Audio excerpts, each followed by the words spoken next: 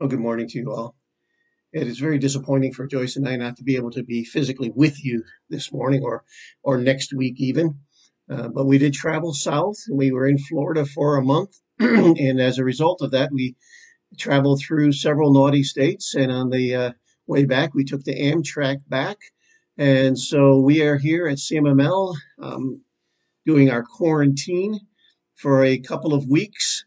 It was found out, or we were informed after we arrived here, that several at the assembly that we spoke at last Sunday had come down with a virus that was very similar, at least in the symptoms, to COVID-19. And so people were getting tested, and they're going to let us know the results of the tests of the folks there at the assembly. Of course, if they were positive, then we will be locked down here for a couple of weeks. By the time you listen to this video on Sunday morning, we will have already had our testing on Saturday morning and afternoon, and we'll be waiting for the results of that. If that comes back negative, then we will have to have another test within 4 or 5 days to determine whether we are still negative or not before being able to make a trip home to Connecticut. So it looks like we're here for the long haul, and that's very disappointing to us. But at any rate, we are looking forward to a time here at CMML where we can have some quiet, have some reflection, and we trust that the Lord will use this time as well. So we are going to spend the next couple of weeks reflecting on a couple of aspects of the birth of our Lord Jesus Christ. We're going to begin in John. So you're going to turn to John's Gospel, a very, very familiar passage that's oftentimes spoken of during the time of the Christmas celebration. We're going to be reading that portion. But we're going to concentrate on three aspects, if you will, of the birth of Jesus Christ. We are in the Christmas season after all, and the celebration of Christmas is being witnessed all over the world with all the different traditions and all the different songs and all the different foods that people traditionally use to celebrate the season of the year. The Philippines began decorating for this celebration in September and has the longest Christmas celebration in the world as far as I know. Here it began not much later than that, at least in the stores, with capitalism making the most of the season of goodwill and open wallets. But certainly now all over we see lights glowing at night in towns, Christmas trees set up on the green, all lit up. And it's really quite a beautiful scene. And Christmas carols are being heard and played in our homes or at the store as you might shop during the COVID pandemic. And we have all broken out our favorite Christmas movies. Of course, we have to watch our favorite Christmas movies. And we're making our annual trek through all of them, even though we have seen them over 100 times each. Whenever the actual advent of Christ took place, we don't know, but we celebrate the fact of it each 25th of December. So we're going to take some time these next couple of weeks to look at a couple of aspects of this rather remarkable or spectacular event through the use of three passages. The two messages will orbit around three words that you're all quite familiar with: the logos, the kenosis, and the pleroma. Okay, maybe the pleroma might be new to you, but to most it will be quite familiar, especially when we look at them in the English.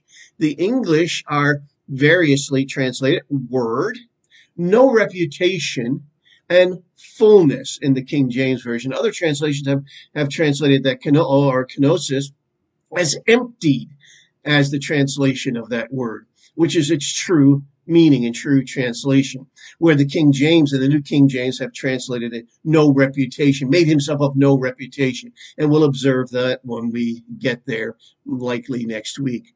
So our text will come out of John chapter 1, 1 John chapter 1, where we'll explore the idea of this word. And then we'll look at Philippians chapter 2, verses 5 and forth following, that deal with the emptying. And then we will look at the fullness in Colossians chapter 1 and chapter 2, all linked to the marvel that we call the first advent of the Lord Jesus Christ. So turn with me, please, to John chapter 1. And we're going to read this portion together and the portion in 1 John chapter 1. So John chapter 1, please. And it reads like this.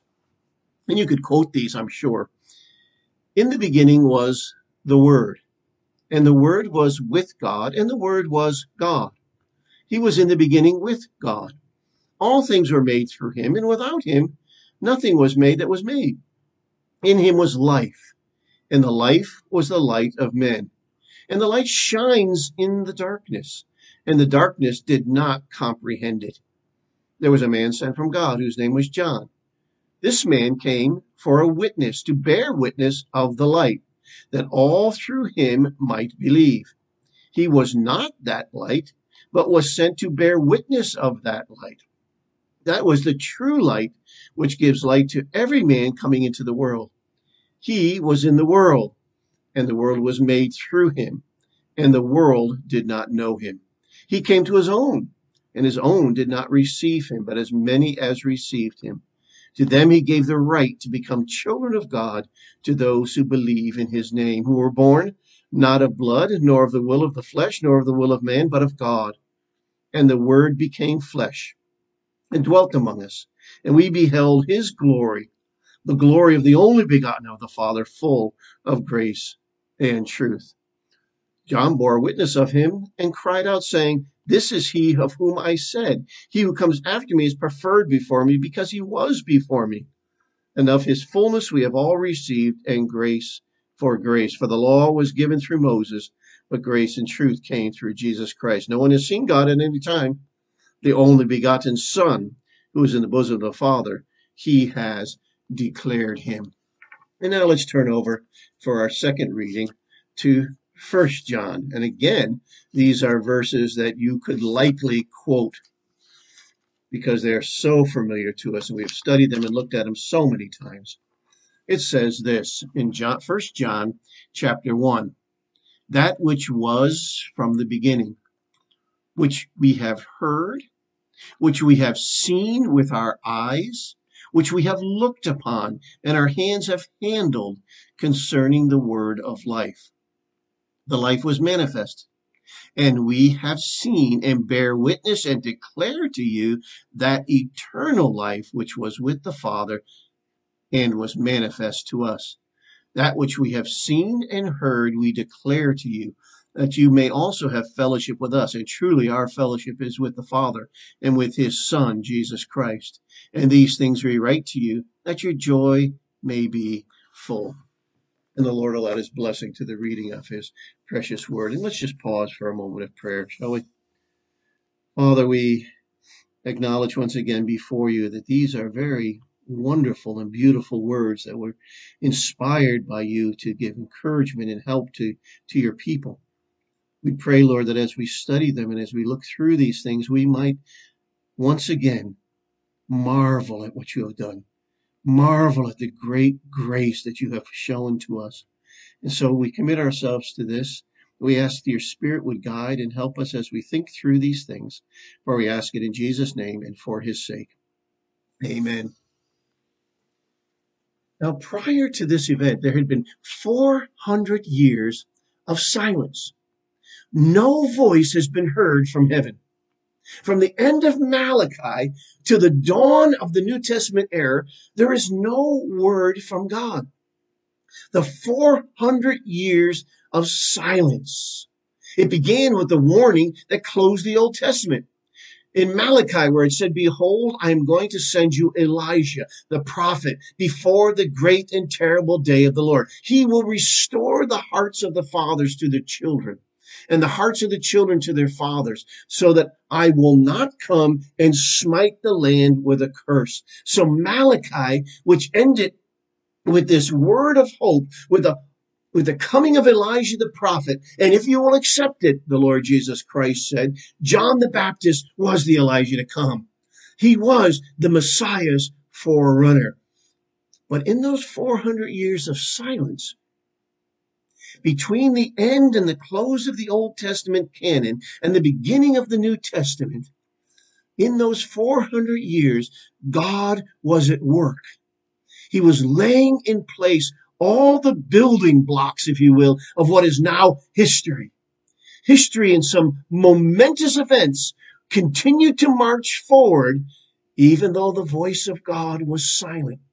Babylon had fallen from power before this 400 years of silence started. The Medes and the Persians, which had taken their place as the world superpower, had also passed. Now Greece had emerged as a power in the 5th century BC until the end of the 3rd century BC through different periods of his empire and its empire's growth. Rome began its territorial expansion. But even before it could get started, the Celtic tribes would march south through the Alps and sack the city of Rome. And there was not a word from heaven. Plato was born. He grew and began a philosophy that would capture the minds of the Greek intelligentsia. Aristotle would come to Athens and join Plato at his academy, at his school. During this time, Philip II made Macedon the most powerful state in Greece. Alexander the Great was born during this time. Then at the age of 16, he began his military exploits, conquering the whole Mediterranean world and beyond. At 21, he marches at the head of his army of 5,000 cavalry and 30,000 infantry into the east.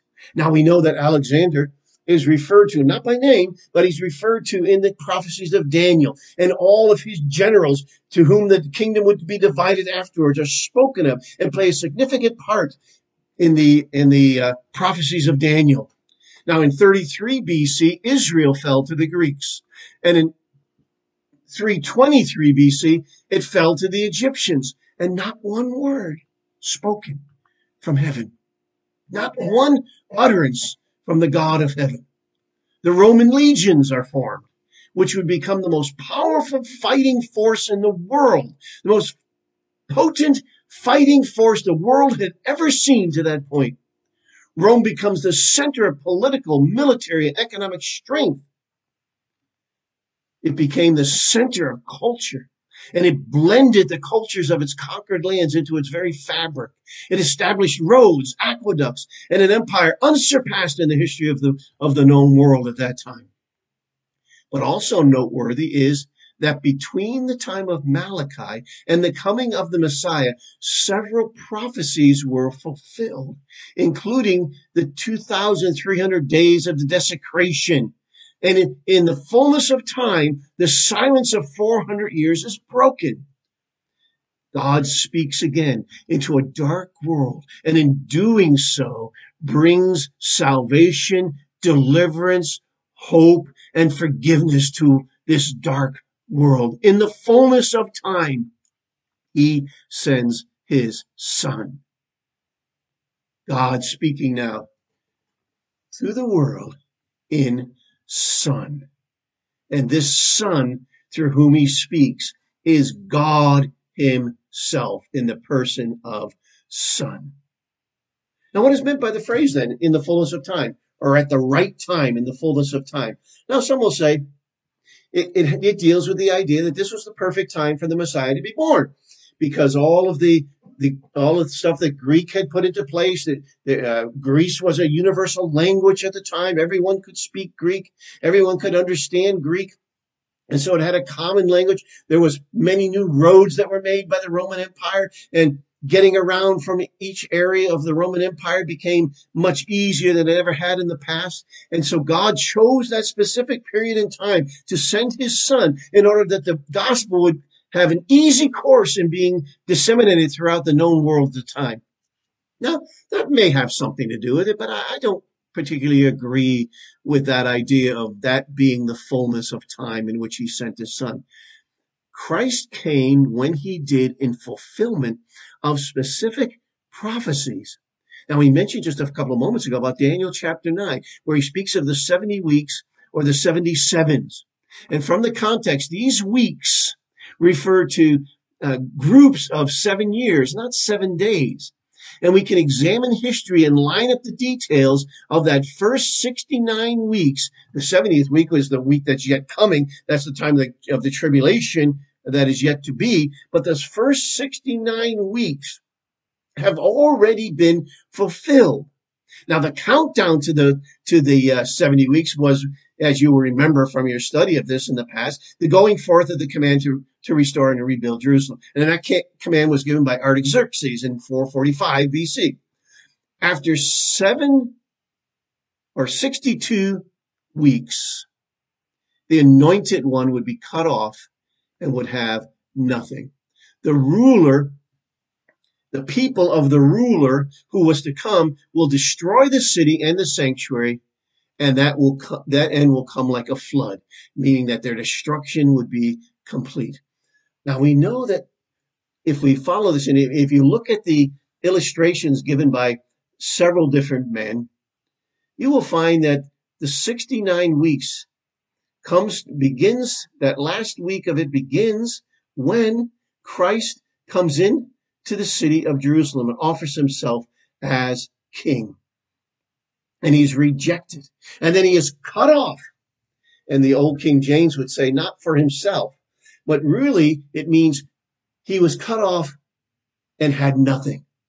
In other words, he came into this world at the right time to fulfill the prophecies that God had given, even through Daniel and many others as well.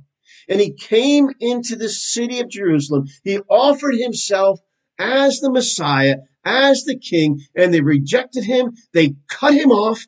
They crucified him, and he never entered into his kingdom. He had nothing. But the time is coming when he will again return, and then he will establish his kingdom on which there will be no end. And that is the time that is yet to be after the 70th week of Daniel takes place. So history began with, in the beginning, God created. The message of renewal of all things began with, in the beginning was the Word. Now, we're going to review these things just briefly, and we're going to keep an eye on our clock here, although I didn't even look at the clock when I began, so I have no idea when I started. I have no idea how long I've already been going. I guess if I look down on the little meter here on the video, I can keep an eye on where I'm at. So let's review these very familiar verses. In the beginning was the Word. Now that little word was is a verb here, and it's in the imperfect tense. Now, why is that important? Why do we want to get into that kind of grammar? And we don't want to belabor this point. But the imperfect tense is the tense that speaks of continued action. Now, it's different than the present tense. The present tense might say, John was asking for help. The imperfect would say, John kept on asking for help. You see the difference? John is asking for help. That's the present tense. It's an ongoing action. The imperfect would say, John kept on asking for help. Now, if you apply that to the first phrase, it might be read like this. In the beginning, the Word kept on being. It is there in a continued sense, not in the sense of coming into being in the beginning, but it was the Word in the beginning kept on being. And we have the continuation of that through the first two verses. Each time was is seen here. Each time that verb is found, it is in the imperfect tense. The Word kept on being with God. The Word kept on being God. He kept on being in the beginning of creation with God. So that opens up the beauty of this passage. In the beginning, God, the eternal Son of God, was. In the beginning was and kept on being the Word. And the Word kept on being with God. And the Word kept on being God. So these opening verses places the Word's existence in eternity past with God and sets the stage for John's clear and wonderful Christology, which is unmatched by any of the other gospel writers. He has a Christology that flows through this narrative, and it's not chronological. He does it through 7 signs and 7 witnesses and all of these different things that he has put together. But he displays in it clearly the deity of our Lord Jesus Christ. Luke also, as I've shared here before, places the deity of Christ clearly into his birth narrative. He does it in another way, by the use of the word or title Kyrios. And we've seen that in the past, and we don't want to labor in that very long. But the Septuagint continually uses the word Kyrios in its translation of the Old Testament for the proper name of God, or Lord, all capital letters, or Yahweh. So in quoting from the Septuagint in his birth narratives, whenever he is speaking of God the Father, Yahweh, he uses the term Kyrie, or the translators of the Septuagint use the word Kyrios. Then, in a wonderful fashion, when Luke interjects Christ into the narrative, in Elizabeth's greeting, she says, "But why is this granted to me, that the mother of my Lord should come to me?" And the same term is used. Luke could have used a different term, but the Spirit of God inspired him to use the exact same term. Why is it granted to me that the mother of my Kyrios, the mother of my Yahweh, should come to me? The same term is used now of the Lord Jesus, and a New Testament Christology in the Gospel of Luke begins, and he carries it on through his narratives. Now, switching gears just a little bit, because we need to, or we're going to run out of time. How are we to think about God? What I mean by that is, how is it that we know God? Now, first of all, we can know him we can only know him if he reveals himself to us, if he shows himself to us, declares himself to us. We know him in creation. If we read in Romans chapter 1, he is powerful. He is the God that is all powerful. Since the creation of the world, his invisible attributes are clearly seen, being understood by the things that are made, even his eternal power and Godhead, so that they are without excuse. The creation shows his might and his power, and we can know him in that sense through the creation, but there's nothing there of his character. There's nothing there in creation that speaks of his character. We can know him by his acts, by all the miraculous acts that he's performed. We can see him in his work through the flood. We can see him in Sodom and Gomorrah, pouring down judgment. We can see him in a flaming bush in the wilderness, which Moses saw and was amazed at looking at it, but wasn't moved until it spoke to him. He saw it as a mere curiosity until it spoke to him.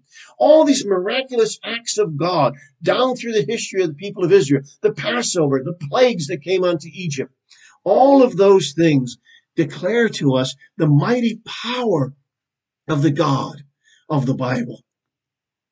We shall know him, not necessarily through those miraculous events.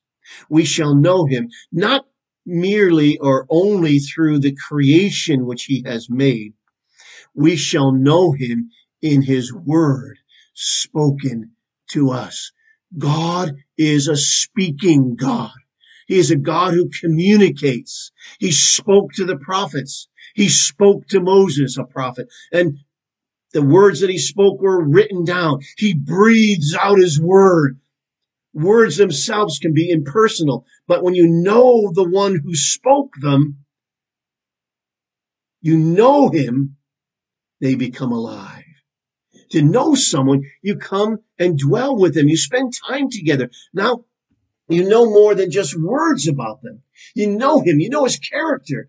His words with personal acquaintance speak to our souls, which is why the word of God to us who know him is alive and speaks to our hearts. It's more than just black and red ink on a page. It is more than the latest novel or self-help book. We know the one who wrote. We know the one who spoke. And the events become meaningful and lasting. He commands, and his commands are fearful and powerful. It is the acquaintance or relationship with him that make them alive to us and meaningful. to us. Without that, they might have been simply nice stories, nice accounts, good moral lessons, but they have become so much more than that to us. When we are speaking about knowing God, it is different, isn't it, from knowing each other? When we speak about knowing God, it's different from knowing each other. I know my wife best, and then my children, then my grandchildren, because I have physically spent time with them, had conversation with them, questions and answers and dialogue with them. I know something of their inner workings and thinking. I know physically, and I know non-material things about them, things of the soul, as well as things of the body. I can watch them grow. I can watch them learn and mature. And it's a wonderful thing to behold. It's a wonderful thing to watch your grandchildren mature and grow. It's a wonderful thing to watch your wife mature and grow. It is difficult to understand how we can have such a personal relationship with the God who is there. How do we have that same kind of relationship with him? He is the God whom we have not seen, but love. To have a relationship to a transcendent God seems quite lofty, almost arrogant to declare, were it not for the work of Christ. That is what this gospel is all about, as are all the books of the New Testament, both the narrative letters and the apocalypse of John. That which was from the beginning, which we have heard, which we have seen with our own eyes, which we have looked upon, our hands have handled concerning the word of life. And the life was manifest, and we have seen, and we bear witness, and declare to you that eternal life which was with the Father and was made manifest to us, John would declare. What a beautiful statement. We must not lose, my brothers and sisters, we must not lose the wonder of the incarnation. We must not lose the wonder of it. We think on it often, and never more so than during the Christmas season. But in all the buying and selling, and all the gold, frankincense, and myrrh, do not lose the wonder of God, revealing himself in the person of the unique Son. God, who at various times and in various ways spoke in times past to the fathers by the prophet, has in these last days spoken to us by Son. And it is a marvelous thing. It is a wonderful thing. It is the whole means of your salvation that Christ came into this world. And now he has spoken his final word to this world. And that final word is my Son. What then does the term the Word convey in our text this morning? Some have suggested that it was used by the philosophers of Greek and Roman thought to speak of the great expression that emanates in and through all the universe. This power is not clearly defined. It has no name. It is a power that has created everything that you see. This force brought it into existence. Yet this cosmic expression cannot be touched. It is detached from humanity and the worlds it has made. To use this terminology in this way, you can see how the Stoics, you can see how the Greek philosophers may be agreeing readily with John's opening words until they reach verse 14. In the beginning was the Word. Yes, they would say. And the Word was with God. Yes, they would say. And the Word was God. He was that powerful force throughout everything. Yes, we would agree. And the Word became flesh. All things were made by him. Yes. Without him, there was not anything made that was made. Yes. And the Word was made flesh. No, wait, no. Impossible. This Word never became man. But perhaps that's missing the point as well. Perhaps that is not really what this title, The Word, is trying to express to us. Not the philosophical ways that the Greeks might use it, but it is the notion of divine expression, God is expressing himself through the Word. Throughout all the Old Testament, he spoke to us through his Word. The Genesis account creates the testimony of the effectiveness of God's Word. He speaks and things come into being. Let there be light, and there is light. And he speaks and things come into being by the power of his Word. And both the psalmist and the prophets portray God's Word in close to what might be considered personal terms. You find that let's go to it. Let's go to Psalm 33. In Psalm chapter 33, we read these familiar words in verse 6. By the word of the Lord the heavens were made, and all the hosts of them by the breath of his mouth. He gathers the waters of the sea together in a heap. He lays up the deep in storehouses. There's that personal nature of God in his creation. Turn over. We're in Psalm, so let's just turn over to 107. There's another portion there that does the same thing. 107, and we're going to read verse 20. 107 verse 20, where he says this, he sent his word and healed them and delivered them from their destruction. Oh, that men would give thanks to the Lord for his goodness and for his wonderful works to the children of men. He spoke his word. He sent his word, and his word was powerful enough to heal them, to give them back what they have lost. His works of deliverance, by his mighty voice and by his word, he did them. And you can see them over and over again, but I'm going to turn over and over again in the Psalms. Let's turn one more in the prophets. Let's go to Isaiah chapter 55. Isaiah chapter 55.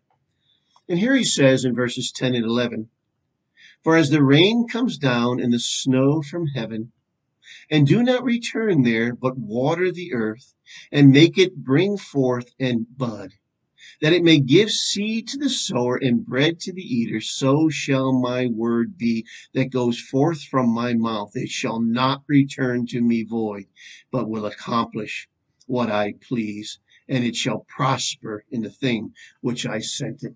The power of the word of God, the power of his voice, the power. Oh, I'm sorry for that little glitch.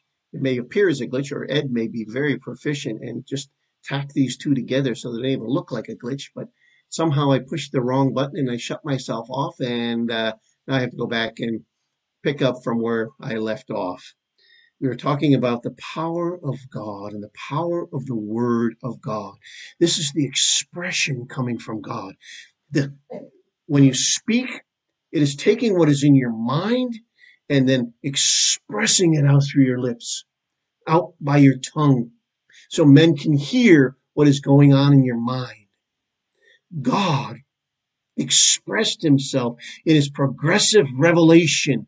All that was in his mind, all that he was thinking to reveal to man, he spoke out and progressively revealed himself to man, revealed his plans, revealed the future, what he would do, when he would do it, revealed a redemption that was going to come through the seed of the woman from the very beginning, and then all the way through the Old Testament, all the way through the New Covenant, Old Covenant, into the New Covenant that he promised to Jeremiah. He is making provision through his Son, his begotten Son, his only begotten Son, to bring about salvation to the world. In the beginning was and kept on being the Word. And that Word kept on being with God. And that Word kept on being God. He is the expression now of God to mankind. He was the very God who created all things. And without him, there wasn't anything made that was made. In him is life itself. In him is life itself. And the life opened up man's eyes so they could see the light of the glory of God in the face of Jesus Christ. Beautiful things. And the Word became flesh. And the Word was made flesh. And now the Word changes. And it has this idea of at a point in time, this one who was the Word, who kept on being the Word, who kept on being God, that same one now took upon himself the form of a man and became a man. That is an unbelievably profound truth of the Word of God. Unbelievably profound truth. And they beheld him. Those early disciples, those early followers of the Lord Jesus Christ, they saw him and they saw his glory as of the only begotten of the Father. Now that term begotten is an interesting term, and we use it all the time.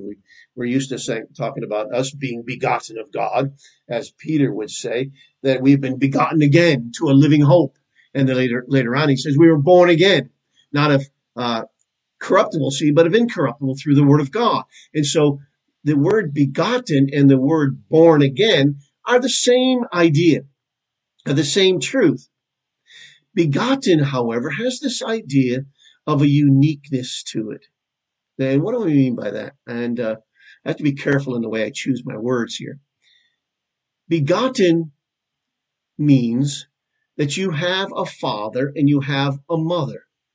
And you are begotten of your father in union with your mother, and you were born.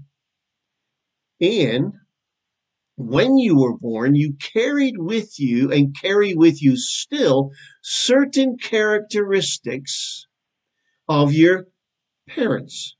They carried characteristics of their parents and their parents before them.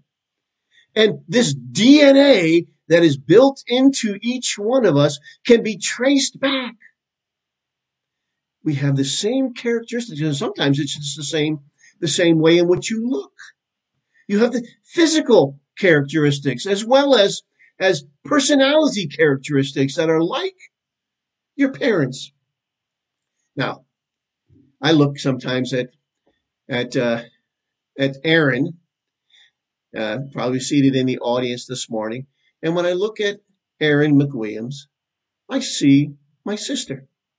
She has the physical characteristics of my sister, Lori. And I know I wouldn't have to question who her mom was because I could see it in her face. And I see it in the face of her children. Physical characteristics. But there are also other characteristics that make us who we are. And some of those things we have learned from our parents.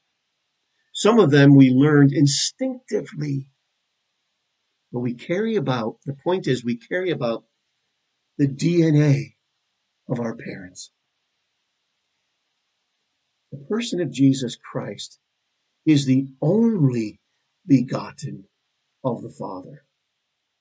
He is the uniquely begotten one of the Father, which is what that term would mean. He is the unique Son of God. He had no mother.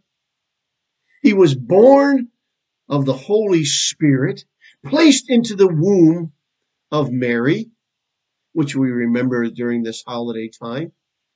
And the one that was born of her would be called the Son of God. He is the only begotten of God. He carries in him the characteristics, the DNA, if you will, of his Father.